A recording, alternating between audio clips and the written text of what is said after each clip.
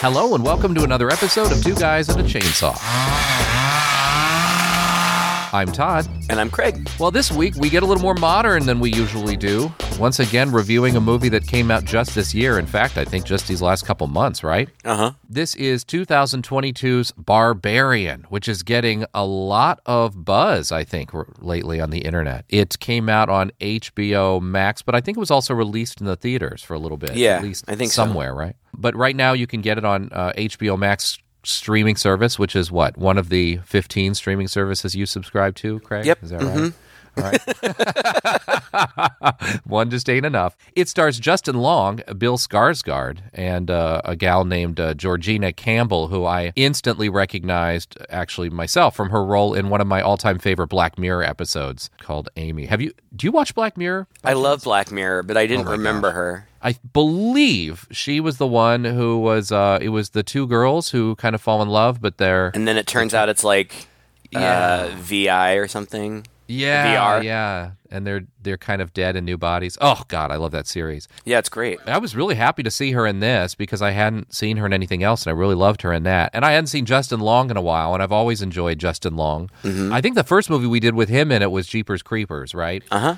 And he was quite good in that as central character. He makes a surprise appearance in this movie for me because I didn't look up anything about it. You told me, don't read anything about this movie. Uh-huh. All I had seen was the buzz. I'm in these horror Facebook groups and things, and people kept posting the poster and saying, oh my God, what do you guys think of this movie? Oh my God, this movie, what do you think? And I didn't read any of that stuff, but I did make a mental note. Oh, check this out. I think in our little duo here, I'm the one who is always constantly searching for older movies to do, and you're the one who's always constantly keeping tabs on what the newer ones are that are worthwhile. That's why I tend to ignore them a little bit. So I didn't even know Justin Long was in this movie until he pops in halfway through, and I was like, oh, this is cool, Justin Long. So anyway, like I said, I hadn't seen this movie before. I didn't know anything about it. You proposed it, and you said, don't read anything about it before you watch it. And so I was prepared for that kind of movie, and I sat down and watched it last night for the first time. How about you, Craig? What made you decide to do this, propose it? I don't know. I mean, I guess you could say that I seek out the new things, but that's just kind of because I watch everything. And so it's not so much that I'm looking for something new.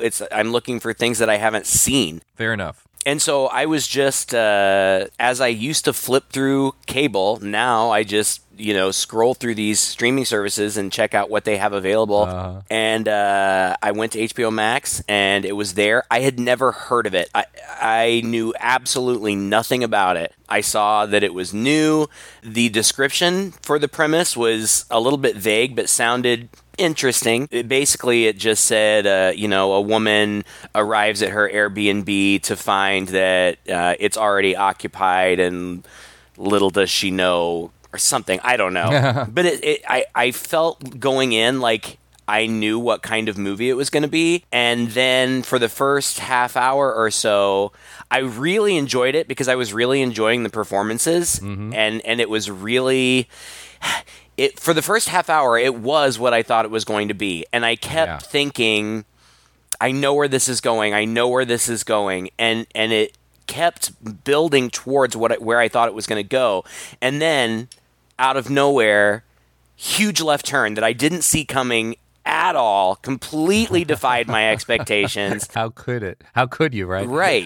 And that's why I said don't read anything about it, because I think if you know too much about it, it's not going to be as fun. Yeah. So again, we always say, if you're listening to the podcast, you want to see the movie, you should turn this off, watch the movie first, and then come back. Because I watched it for the first time last week. We recorded last week, and we were talking about what we should do for this week. I told you about it, and you were game.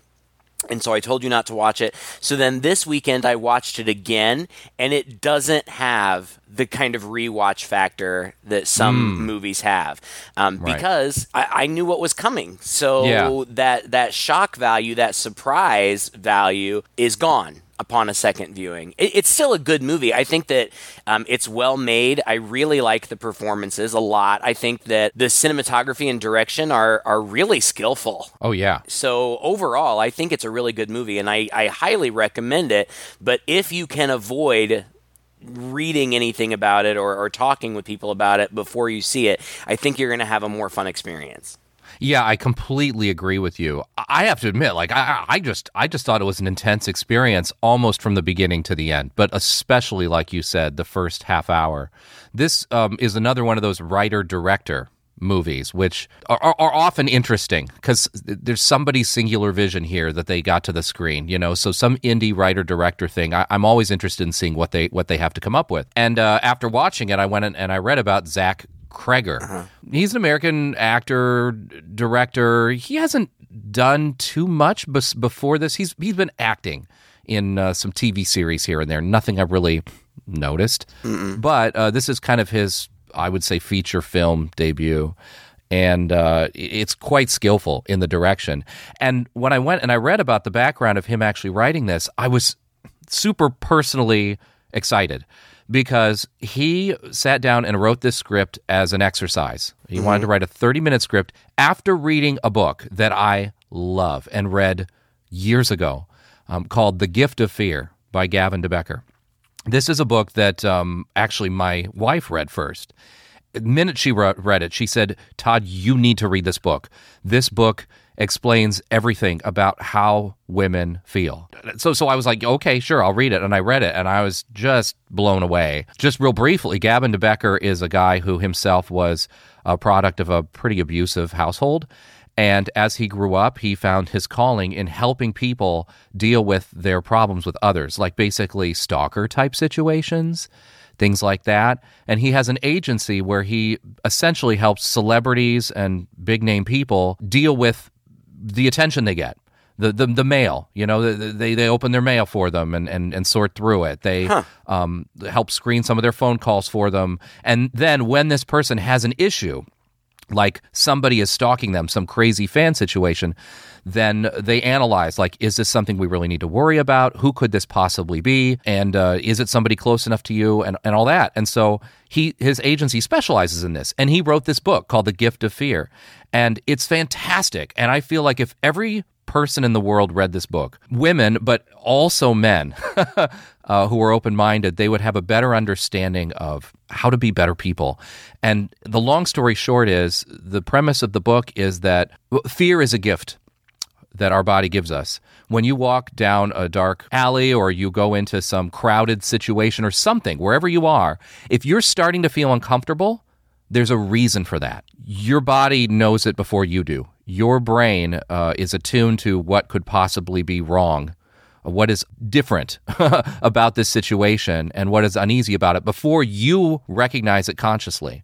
So he says you need to pay attention to that, and you need to act on it, or else you will find yourself in trouble. And he says one of the reasons why women find themselves in bad situations so often is because they are often taught as young girls not to be rude, to be polite, and to suppress these feelings. And so women will find themselves walking down a street, and there'll be some guy crossing on the other side that they just feel weird about, but they will go, oh, it's nothing, it's fine, and it will turn out to be that guy. Or, more to the point of the book, and the practical advice as well, is that usually when he talks to these people and says, all right, you got this guy stalking you, it's getting creepy, it's getting scary, who do you think it could be? That person will go through like a list of folks, and then at the end of the list, he'll be like, all right, is there anybody else? And they'll be like, well, it's probably not this guy because blah, blah, blah, blah, blah. But I don't know, it's possible it could be him. And he's like, it's usually him. It's the one that person has recognized is problematic, but they have over time just talked it away, try to convince themselves he's not. And so the reason why men should read this book is he goes into great detail about how men make women uncomfortable by preying on them, even when they think they're not. Or even when, it's just like, oh, come on, honey, I'm just teasing with you, whatever. Men's greatest fear is that they're going to be embarrassed by some situation. And women's greatest fear is that they're going to get killed. And that has stuck with me, that quote from that book. And Bick, my wife, pointed to that and said, this is absolutely true.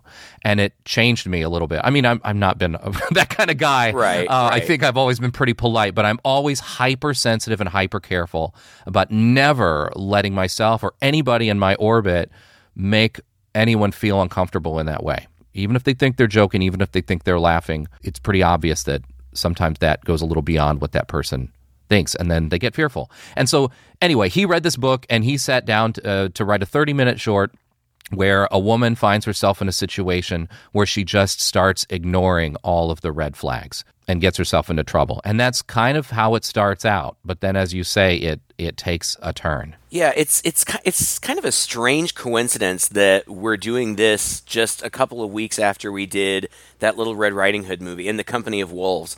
Because yeah. I feel like it addresses kind of the same concern. You're right. And also, I just watched another movie this weekend, and I posted kind of a discussion about it on our Patreon page, but another movie called Run, Sweetheart, Run, which is very much the same thing. It's about women kind of ignoring some red flags because in many ways, men are, they seem safe, they seem charming. And from an outside perspective, like, we'll get to talking about this movie in just a second, but the scenario that this young woman finds herself in, it could be perfectly safe, but it could not. And as a viewer, as an outside, you can tell based on her performance that she's hesitant and reluctant, as she should be. Yes. But from an outside perspective, I was very tense in those moments. I was just going to say, it's sad that that's the way that things are, that women have to be so on guard all the time. Yeah. And also that men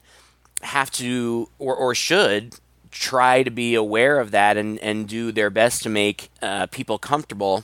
And I say it's sad, but that's just the state of things. And I do think that we as men have a responsibility to be aware of ourselves and how our actions can be perceived. Even I, a gay man, a few weeks ago, I went to the grocery store, and it was one of those stores where you have to have a quarter to unlock a shopping cart.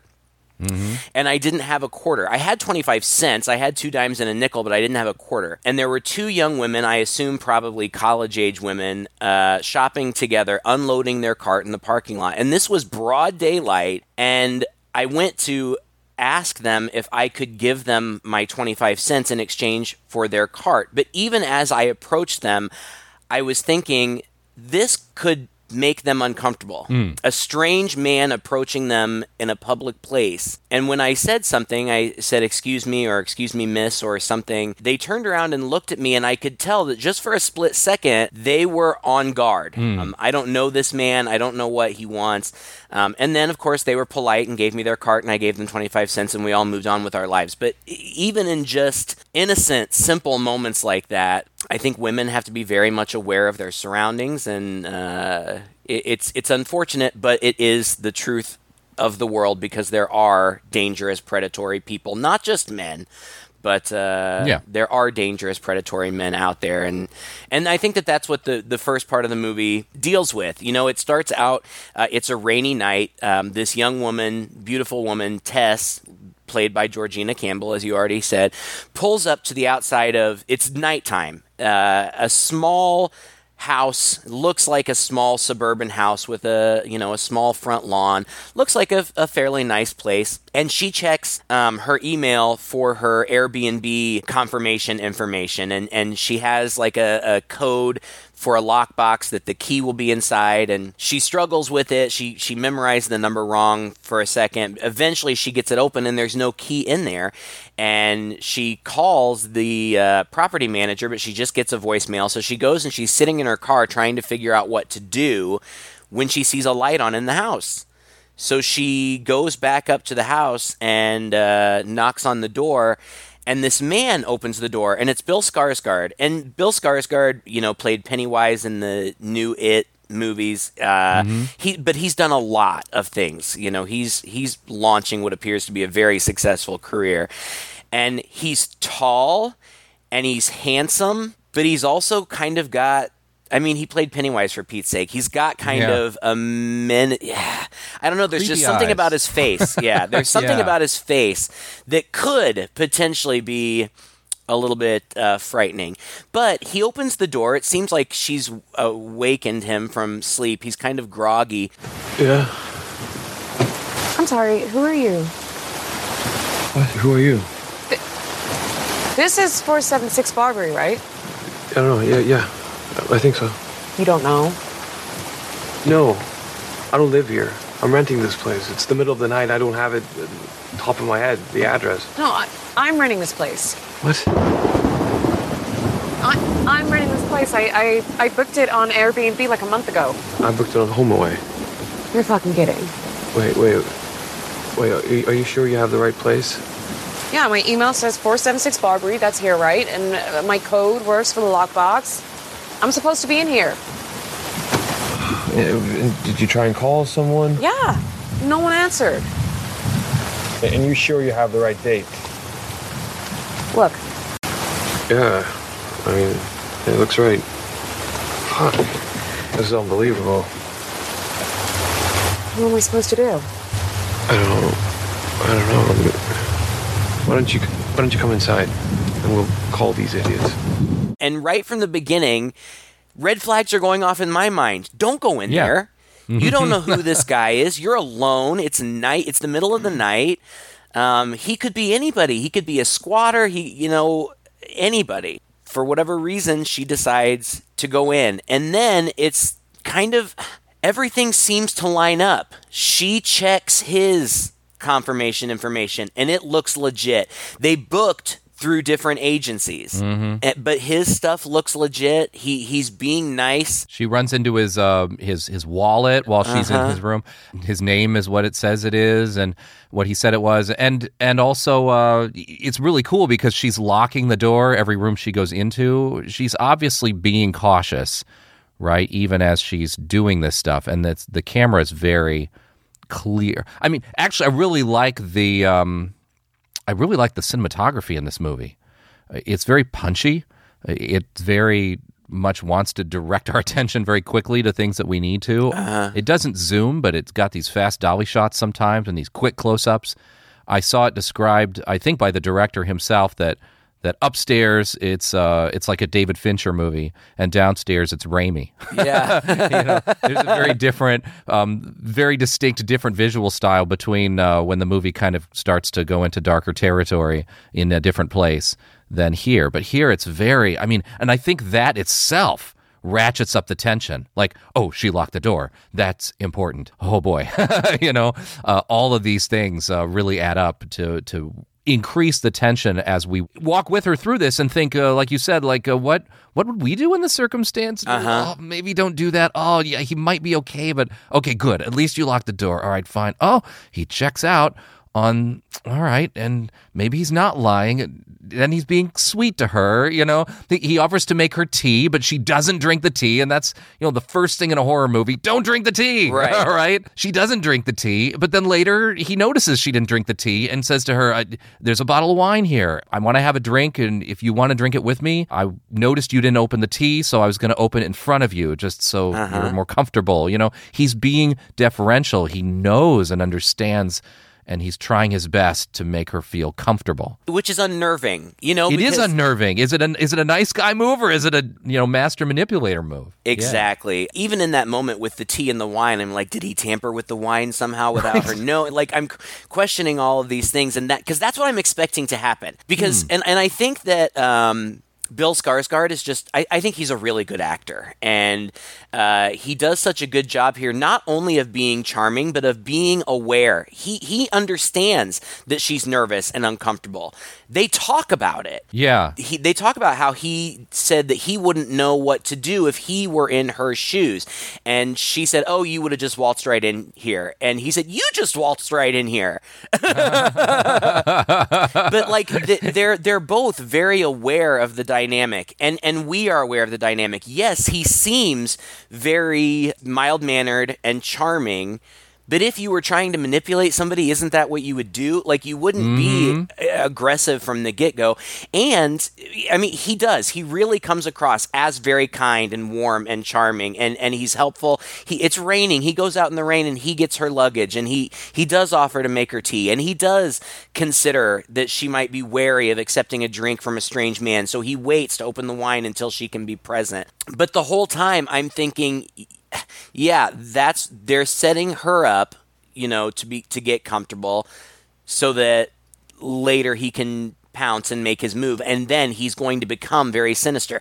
Because I'm also very aware of the fact that the dude's almost 7 feet tall. Like, he's a huge guy. He's lean, but he's big. If he wanted to, he could easily physically overpower her. And that is where I thought the movie was going without question. I was just waiting for it to happen. Me too. And eventually she lets her guard down because she is there in town. This is Detroit, by the way. And she's there in town to investigate the local music scene for a document. Well, she's interviewing for a position with a documentary filmmaker who does these documentaries about the local music scene. He says, "Oh, well, you should interview me then." And she's like, "Why?" And he's like, "Well, I'm one of the co-founding members of some collective, music collective." And she's like, "That one?" It's like, "Oh yeah." And it turns out that he's legitimately seen this sort of obscure indie movie that this director had produced before. And so all of that is clearly coincidence. You know, there's just no way he could know these things without being genuine about it. And so once that's clear to her, it not only does her guard let down, but she's kind of charmed by him. And these two actors have really good chemistry together. I mean, it at that point when she kind of lets her guard down, it feels kind of like a meet cute from a rom-com. Right, exactly. They really hit it off, and everything seems fine. He's chivalrous. He offers to sleep on the couch, and she sleeps in the bedroom. But in the middle of the night, she hears a noise and she looks in her bedroom door is open, and it had been closed when she had gone to sleep. So she kind of gets up. She calls his name quietly and doesn't hear anything. She gets up, and then as she approaches the living room, she starts to hear these odd noises, and it's him on the couch making weird noises. It appears that he's having a nightmare. Mm-hmm. And she's kind of nervous, and she nervously touches him, and he startles awake and "What are you doing?" Yeah. and she says, "I think you were having a nightmare." And she asked, "Did you open my door?" And he's like, "No." I just think he's really good. He plays that kind of startled awake, groggy, like leave me alone kind of thing really, really well. And then, they just go back to sleep. And when she gets up in the morning, he's gone. He left her a nice note saying, "I have stuff to do today or whatever, but I hope to see you tonight. I had a really good night last night." And I'm thinking, wow, this guy's good. Like he's luring her into this thing where she thinks that they've kind of got a relationship. If he was going to do something, he surely would have already done it. He wouldn't have given her the opportunity to flee during the day, but he did. And so she goes outside to go to her job interview, and that's when you realize for the first time that although the house that they're staying in seems very nice, it's smack in the middle of what looks like a completely abandoned and run-down neighborhood. Like, it's scary. A bad part of town. Like, the homes don't even look like they're occupied, or if they are occupied, it's probably just by derelicts or squatters. Yeah. Anyway, she goes to her interview. It's fine. The interview goes well, but the interviewer asks her where she's staying, and when Tess tells her where she's staying, the interviewer's like, "What? Yeah, you know it? Are you kidding?" Well, I mean, yeah, it seems a little rough, but... No, you shouldn't be there. What do you mean? That's not an Airbnb in Brightmoor. Yeah, I mean, like, it's a cute little house, but... Yeah, I suppose the neighborhood is a little... Tess. Well, I did try and find somewhere else, but there's like a convention in town or something, and I have a roommate, so it's a little complicated. I guess. Okay, well, just be careful, okay? So when she goes back, as she gets out of her car, we see in the distance somebody in the background running towards her, and she eventually notices too, and it's a homeless man who's running and shouting at her, and almost reaches her just as she gets into the door, and then he bangs on the door and says, "You got to get out of that house. You shouldn't be in that house." And then he goes away. And this is when things started to get more directly scary, but I still felt like I knew where it was going. You know what I mean? Yep. Yeah. Does he come home at this point, or no? She's still poking around. She's poking around because she needs toilet paper or something, and so she's looking around for toilet paper. There's a door that leads down into a basement, and she goes down there and she finds toilet paper, but in the time that she's down there, the door swings closed and locks from the outside, and so she can't get out. That's when she starts. I mean, What else are you going to do? She doesn't have her cell phone. She also has the key on her to the apartment, which she should have left in the lockbox for the guy. So even she's like, oh, crap. Like when this guy comes home, he's not even going to be able to come in. And how is she going to be able to signal that she's trapped in the basement? So it's a pretty weird situation. That door, by the way, has been creaking closed and open a little bit. If you catch it in the background during some of the earlier scenes, especially at night when she woke up. So it does also, there's a little bit of a supernatural-ish feeling there, perhaps. And while she's probing around downstairs, she hears a noise coming from behind a wall. And when she turns around and kind of looks at the wall more, she looks on the shelf and sees that there is a hole in the wall with a rope sticking out of it. And she pulls on that rope, and a hidden door swings open. And it leads into this sort of dark tunnel. And she... At first she says, nope. Nope. Yeah, that was so brilliant. She's saying what we're thinking. Nope.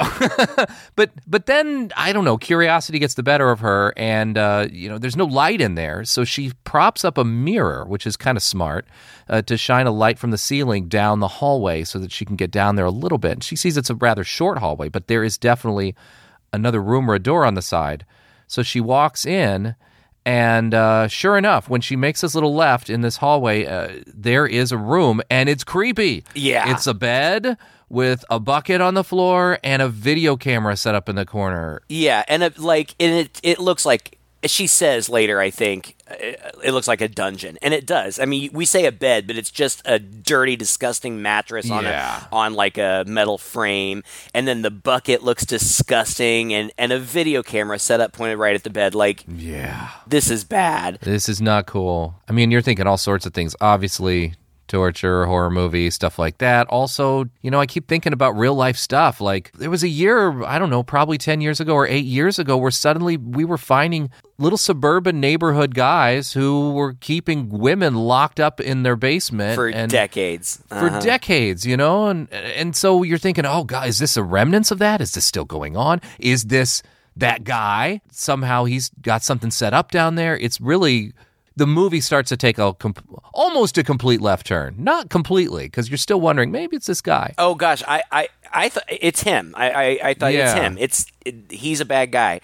And so she kind of gets out of there and bangs on the window. Because he's there. He showed up. And he gets the window open, and she gives him the key. He comes in. He gets her out of the basement, and she's freaking out, as she should be. He's trying to calm her down and asking her what she found.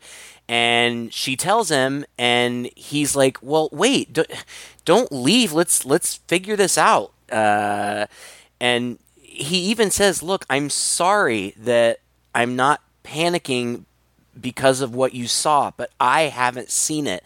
I need to see it. He says something like, so you found a room with an old bed and a bucket. It's a basement. There's all kinds of crap down there, which could logically be true, but the truth is he hasn't seen it. If he were to see it, he would be just as freaked out as she was. And in this moment, he's trying to get her to stay. He even kind of physically blocks her from getting out, even though he's still being very gentle and comforting.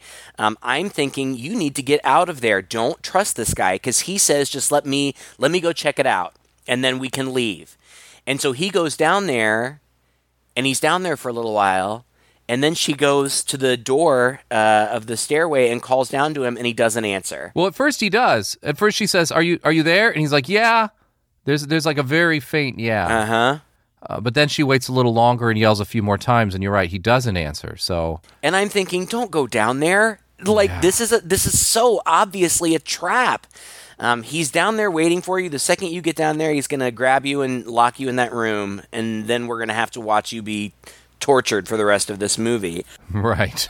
But she does go down. She almost locks herself in there again, but catches it at the last minute and props. That was a good moment. I like these little moments in this movie. This movie was good with these kinds of moments.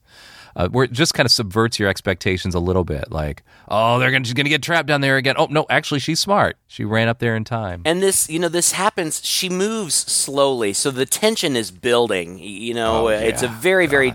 It's not like she's running around. She's very slowly moving, looking around for him. She goes to the room. He's not in there. She steps back out into that dark, creepy hallway and kind of looks around and realizes that on the other end of the hallway, there's another door that neither she nor we had previously noticed. Yeah, it's even more hidden. It's like at the end of the wall, yeah. And when she opens that door, it leads to more stairs going even further down into what, I don't know. I did not know what to expect. It's like a mine. At this point, you're like, oh, God, all bets are off. We have no idea. And he's now faintly yelling, help me. Very faintly. Like, it sounds like he's hundreds yards away. Where is he?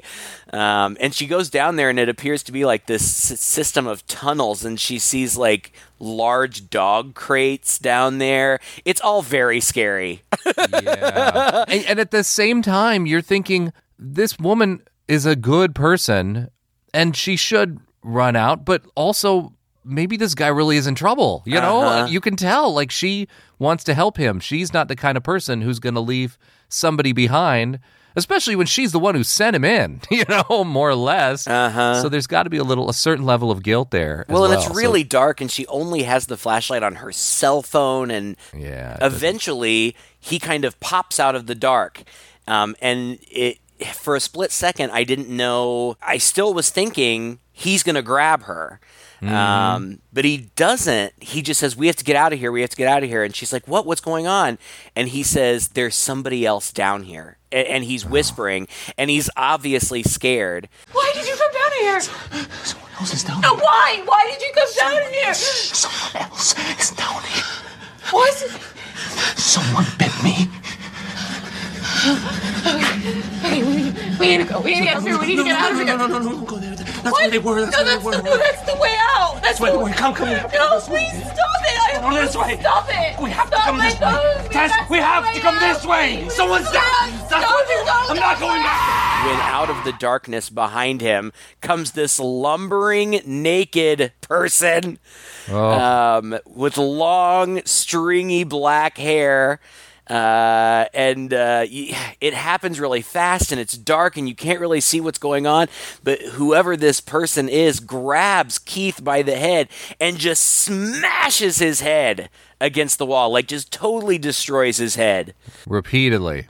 Oh, it's gross. And boom, cut to bright sunny daylight along the coastal highway. Oh. What a jarring scene. I have to admit, I was really happy for the let-up intention. I had been on the edge of my seat for a good 15 minutes, you know, before this. If not, to some extent, the whole movie before this, really. And so I was very grateful for this bright, sunny, okay, oh, all right, we got something else going on here, but also completely puzzled. They just brought this new guy in out of nowhere, completely new scene, driving out, obviously not in Detroit, and it's Justin Long. And he's singing and having a good time. Like, I was so shocked. For a couple of reasons. One, I thought Keith was going to be the bad guy. I was positive. And then two, I never would have thought that he would have gotten killed off 30, 40 minutes into the movie. He's a big movie star. I figured, you know, he's the star of this movie, or at least one of the stars of the movie, and here he is brutally killed within the first half hour. I was so shocked. And then for it to cut to this bright scene with Justin Long, who just seems like a very charming person in real life, and that reads on the screen and everything that he does. And so here we are with fun, cute Justin Long driving in a convertible along the coast, singing his head off. I had no idea what was happening at that point, and I loved it. I loved that my expectations had been subverted, and I was really excited to see what was going to happen next. Yeah, me too. And how does this relate, right? And also, like you said, I love Justin Long. Not just does he come across really well in movies, and he's fun to look at, and he's an interesting guy, but he comes across as really nice just as a person. Down to earth, If you read interviews with him, he's fairly scandal-free, he seems very sensitive, and I mean, I'm knocking on wood here. You know, who knows in this day and age? But yeah, he's just fun. And so I thought, oh man, this movie is gonna get even more fun. I was totally taken by this point. And as he's driving on the highway, he's chatting on the cell phone with I guess his agent. It turns out he's an actor or something. There's a problem with an upcoming project, and there's 2 people on the line, and they're delivering bad news to him that not only has he been pulled off of this project, but there are going to be allegations of sexual harassment towards him. And you can just see it. He's stunned. He doesn't know what to say for a little while. You see things are turning in his head. And of course, I'm thinking, did he do it? Did he not? Maybe he did. Instant drama and intrigue coming with this brand new character that we've seen for 5 minutes. Well, and it seems like I'm guessing that it's probably his agent and his lawyer. Yeah. And they kind of try to ease him into it, but then when he gets because he's mad. I was the first to be attached to that. She came on after me. Okay. I recommended her. AJ, I think honestly you just need to calm David, down. I think we should tell him the other thing. No, I think right now he just needs to cool down. What other? It's not important, AJ. You just have to relax. No. Fuck that. What other? What else? There's going to be a story tomorrow in the Hollywood Reporter about this. About what? About me? Are you kidding? The allegations are very serious. Yo, what's she saying I did? Is she saying I raped her or something? AJ, why don't you just calm down? No, okay. What the fuck is she saying? Yes, she's saying that you raped her. AJ, are you there? I gotta call you back. And pulls over to the side of the road. And yes, I'm wondering, did he do it too? I think that this is brilliant casting. The director offered the role to Zac Efron, which I also think would be an interesting choice, but... Yeah. I think that this is even better because we are so used to Justin Long being a good guy, a nice guy, a sweet guy. And it seems that from the time that we meet him, he seems very charming. Mm-hmm. And so then, of course, you're questioning yourself. Did he do it? He meets with his financial advisor who basically tells him that within a couple of months, if he can't find work, he's going to be penniless. And he says, you've got those properties in Michigan. He says, I could sell those. And the guy's like, well, yeah, you could, but it's not like those are really hot properties. That might buy you a few more months, but that's it. Oh, and by the way, I'm dropping you too. I think that this is very true of today. Yeah. When serious allegations like that are lobbied against a person, people want to distance themselves. They don't want to have anything to do with somebody who could potentially be caught up in something bad. I mean, you have no help, right? You're really on your own in these circumstances. So he flies to Detroit, which his lawyer says is a terrible idea. And Justin Long says, I'm not under arrest. He's like, I'm not fleeing. I'm just, I'm coming here to do business, to do some liquidation. He's like, am I going to be arrested? And his lawyer's like, it's definitely a possibility. Mm-hmm. And he says, let me just call this woman and clear things up. And the lawyer says, under no circumstances will you call this woman. And so then he's in Detroit. He's going to liquidate one of his properties. He drives there. And of course, it's the house. Yeah. From the first part of the movie.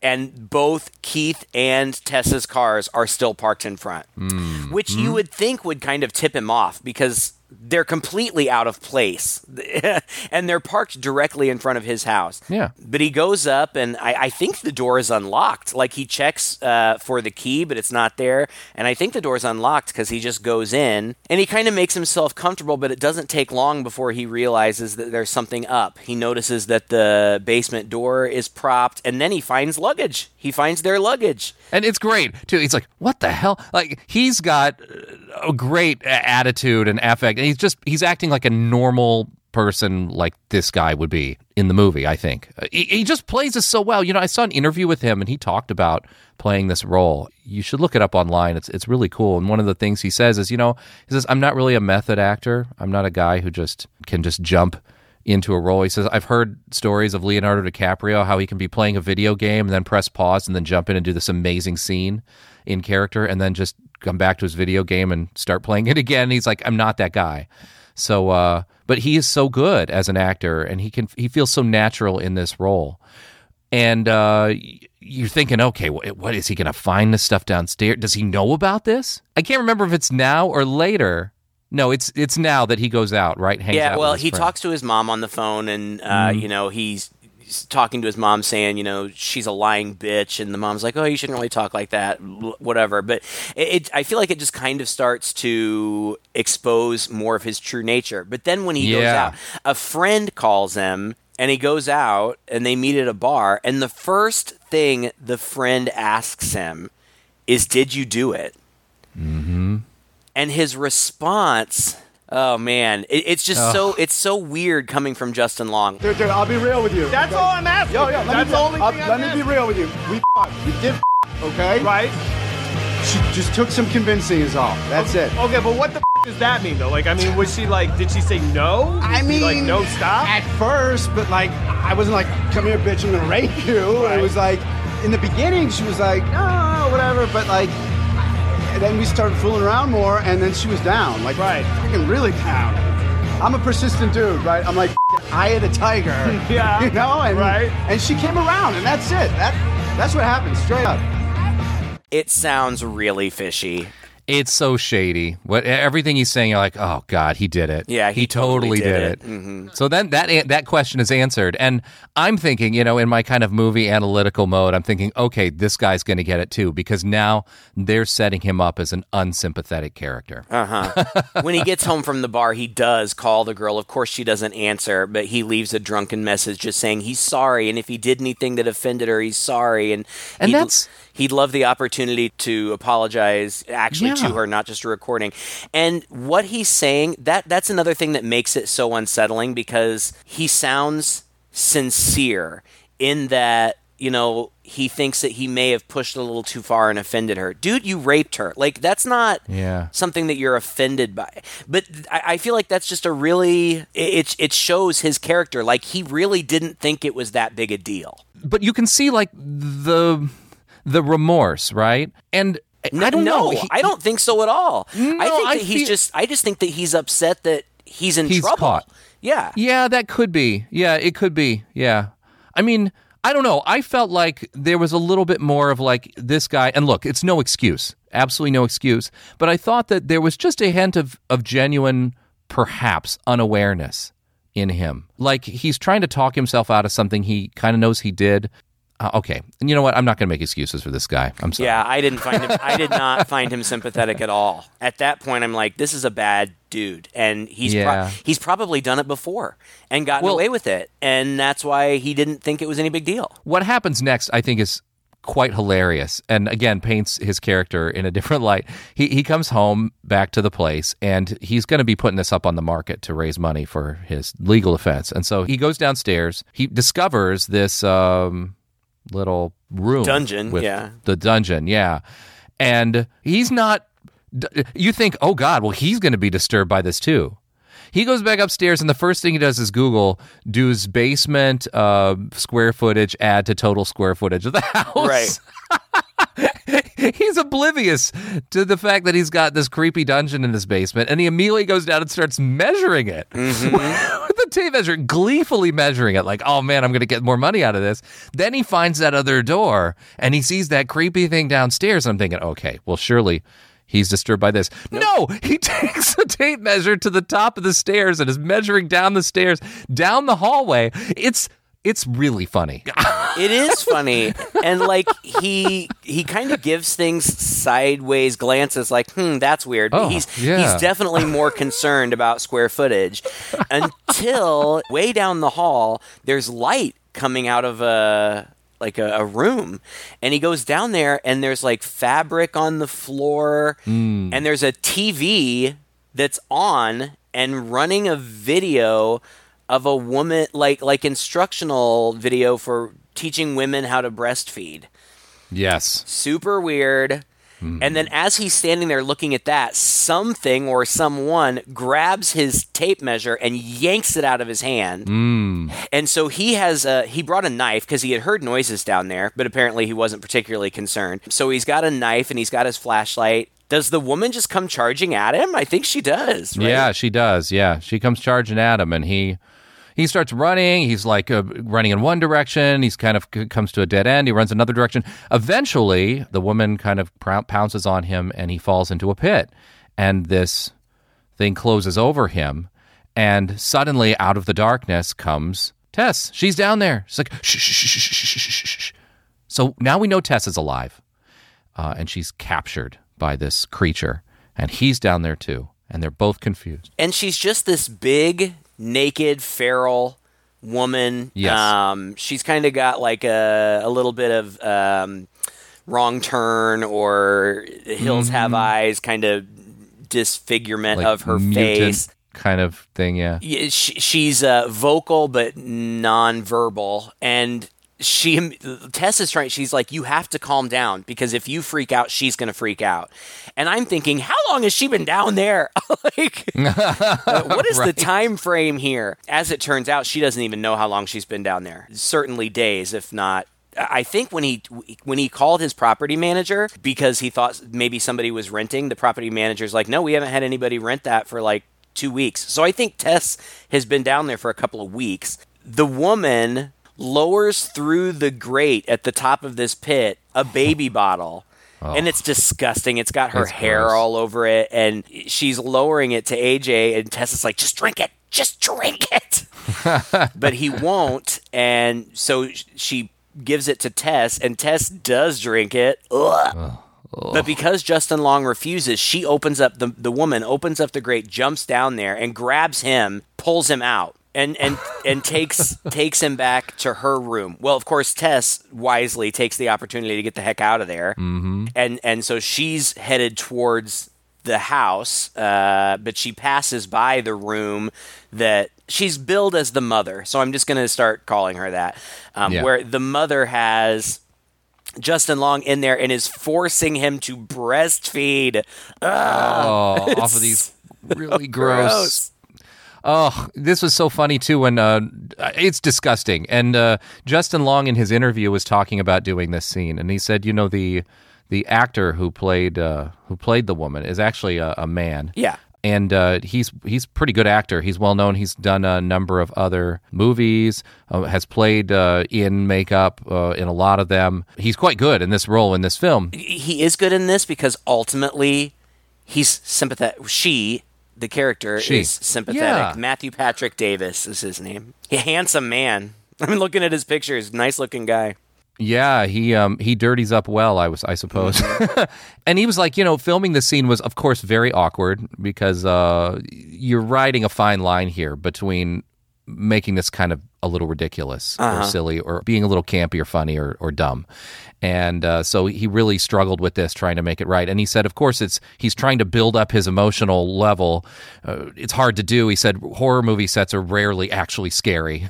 You know, they're just full of people and you're surrounded and all that. So he's trying to build up this intensity and trying to do this scene, which is difficult. And in between takes, Patrick is being super sweet to him. He's like, are you okay? Is everything all right? Do you need anything? And he says, which, number one, is weird coming from this guy in this disgusting mother evil makeup, but also is kind of taking him out of the moment. Like, it's hard for him to get so worked up again and start to be afraid when he's being so sweet to him. But yeah, he said this was definitely a challenging scene to take. And again, it could have been very different. Instead, it's gross and utterly terrifying. The filmmaking here is just fantastic. Yeah, and I don't remember at what point, because I know that she gets back into the house, into the basement of the house, but she's locked in the basement again. So she goes to the window and starts crawling out the window, and the scary homeless guy who had been chasing her before grabs her and pulls her out just a split second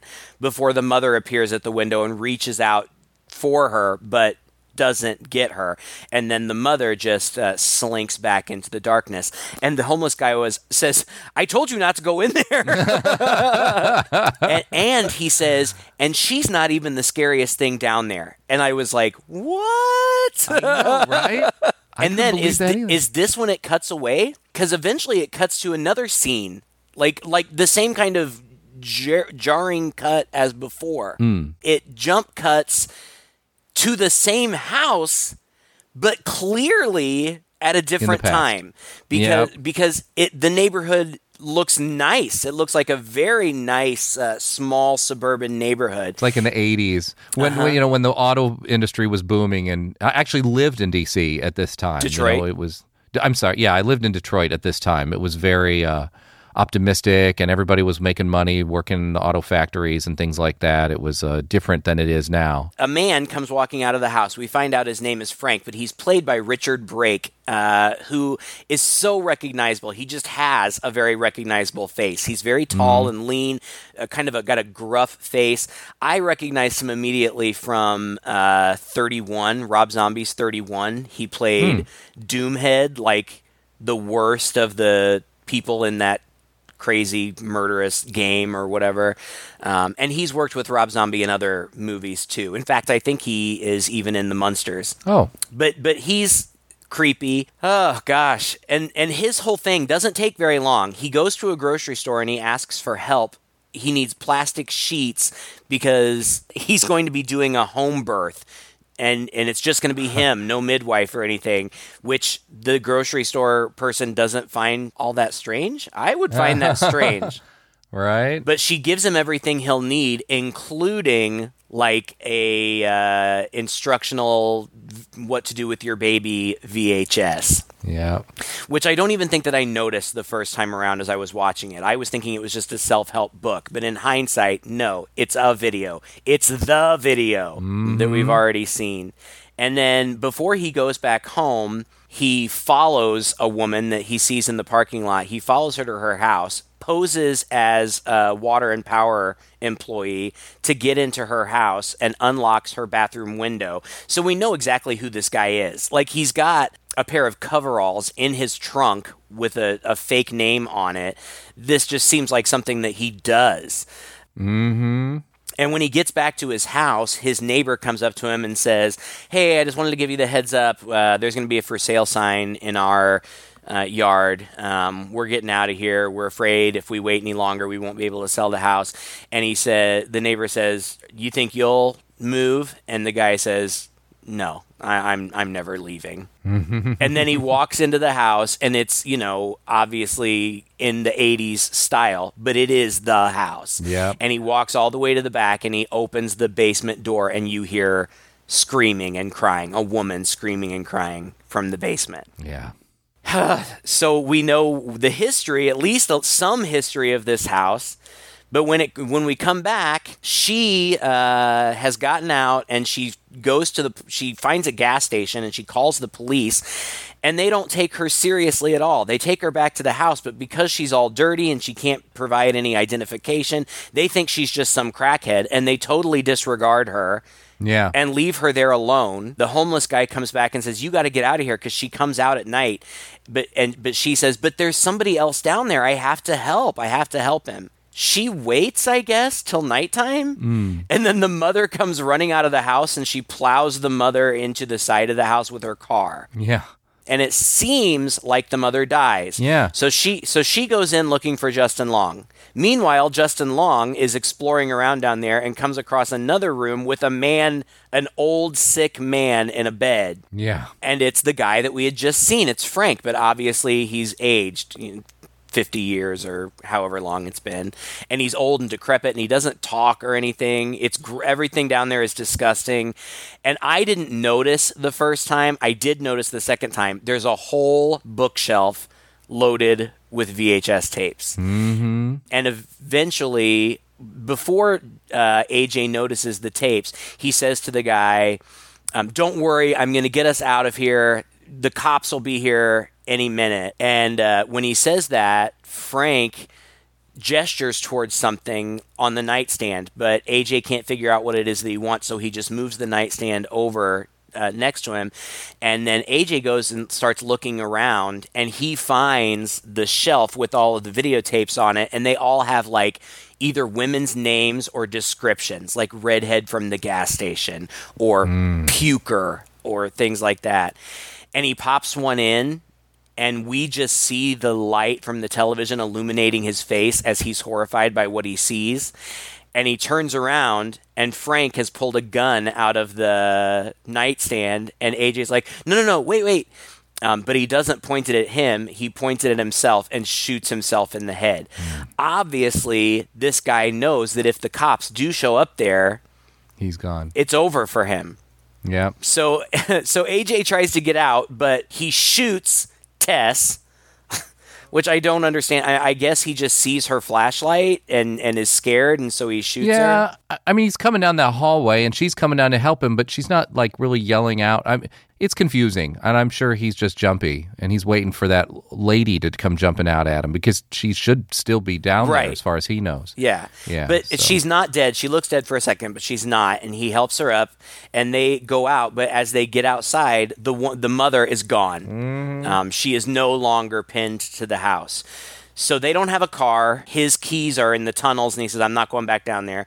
She says, I know where to go, because the homeless man had told her that he lives under the water tower.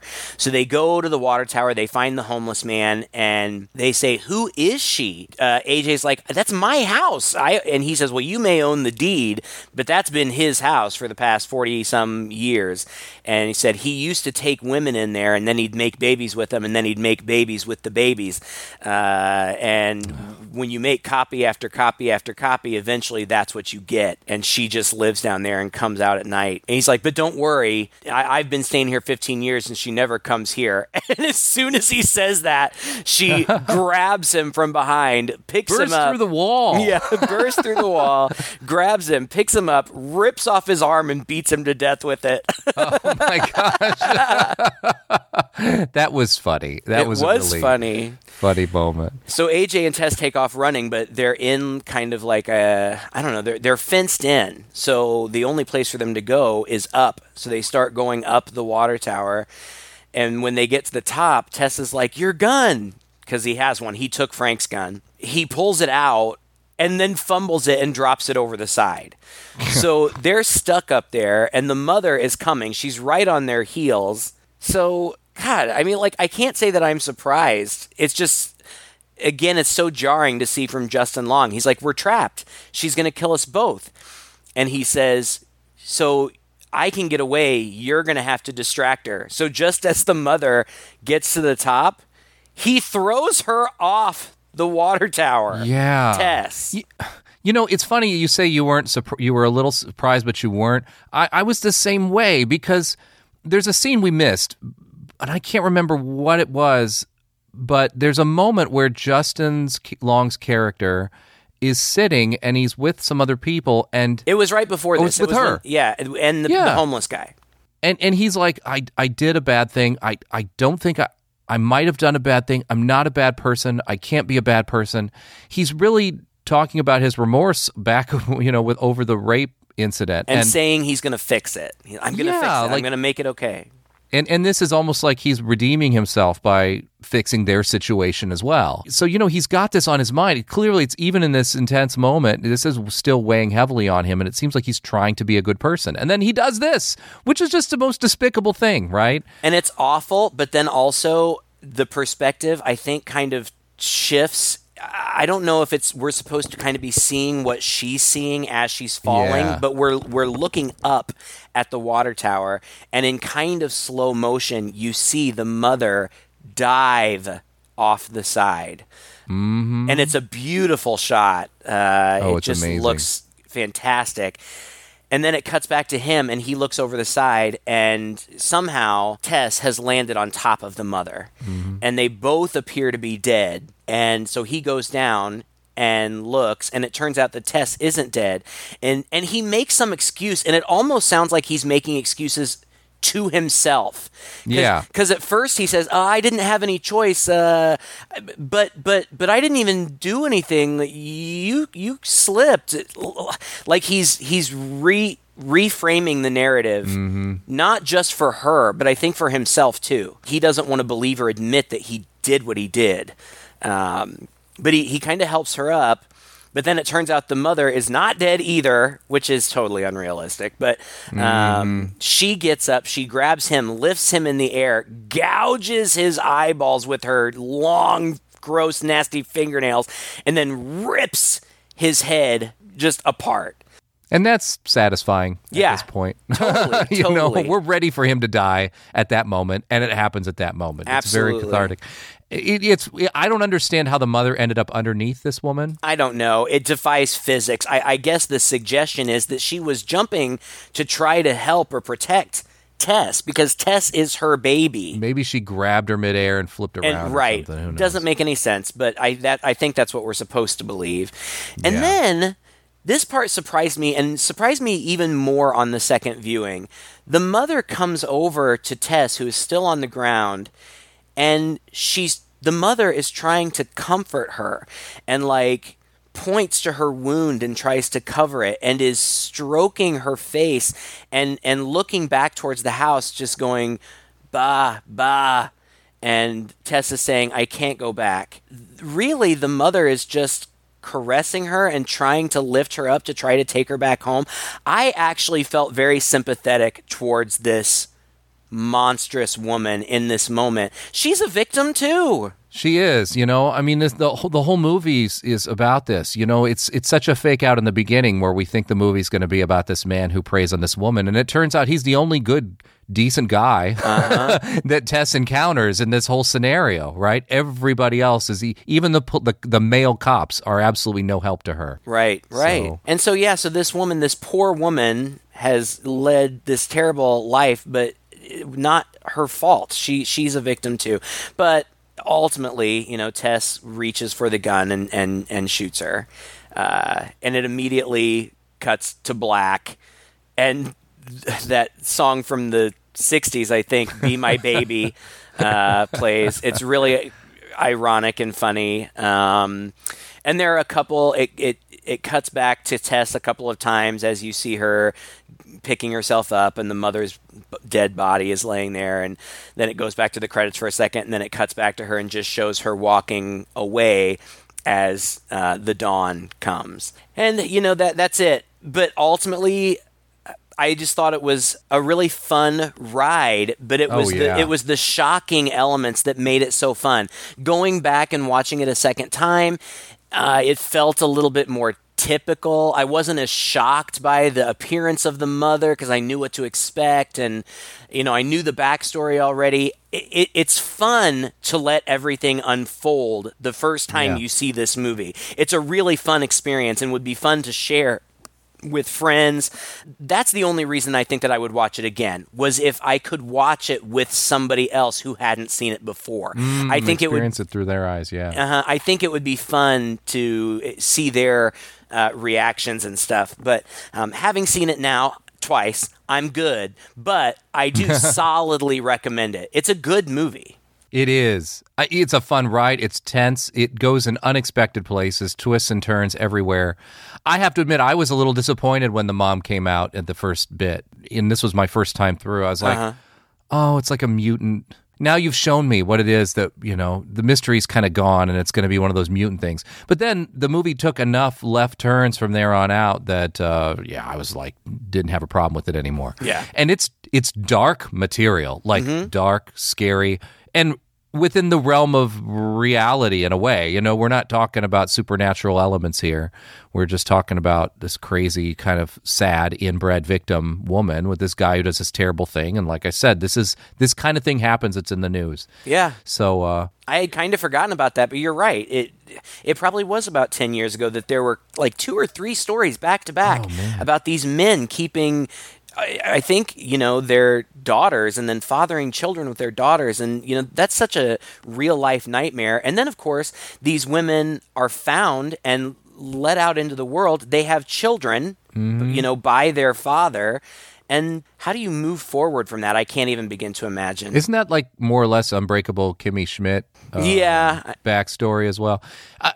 This movie, as dark as it was and as tense as it was, interjected little bits of comedy here and there, but it was never distracting from the plot. It was never devolved into camp. No, it was also never obvious or like, okay, now people are wisecracking and being silly in this bad situation. Just very, very skillful filmmaking, and I think that this director Zach Kreger is going to get a lot of work from this movie. Yeah, I would think so because it's really well done. Mm-hmm. I mean, just technically, it looks great. Oh yeah, it's a really good looking movie. It's well shot. It seems to be doing well too. I mean, people are talking about it. Yeah, people are talking about it. They're getting a lot of buzz. It's getting good reviews on Rotten Tomatoes and stuff like that. I think financially, it's been successful. It was shot for $4.5 million.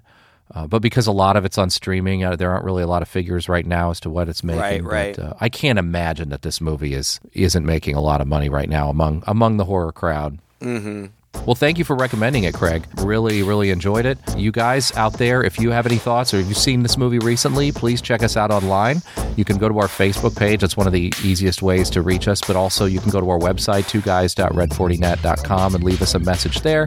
You can also join the conversation over at our Patreon page. If you donate about $5 a month or $10 a month, whatever you want, you get access to a bunch of little extras, as well as a little more direct access to us.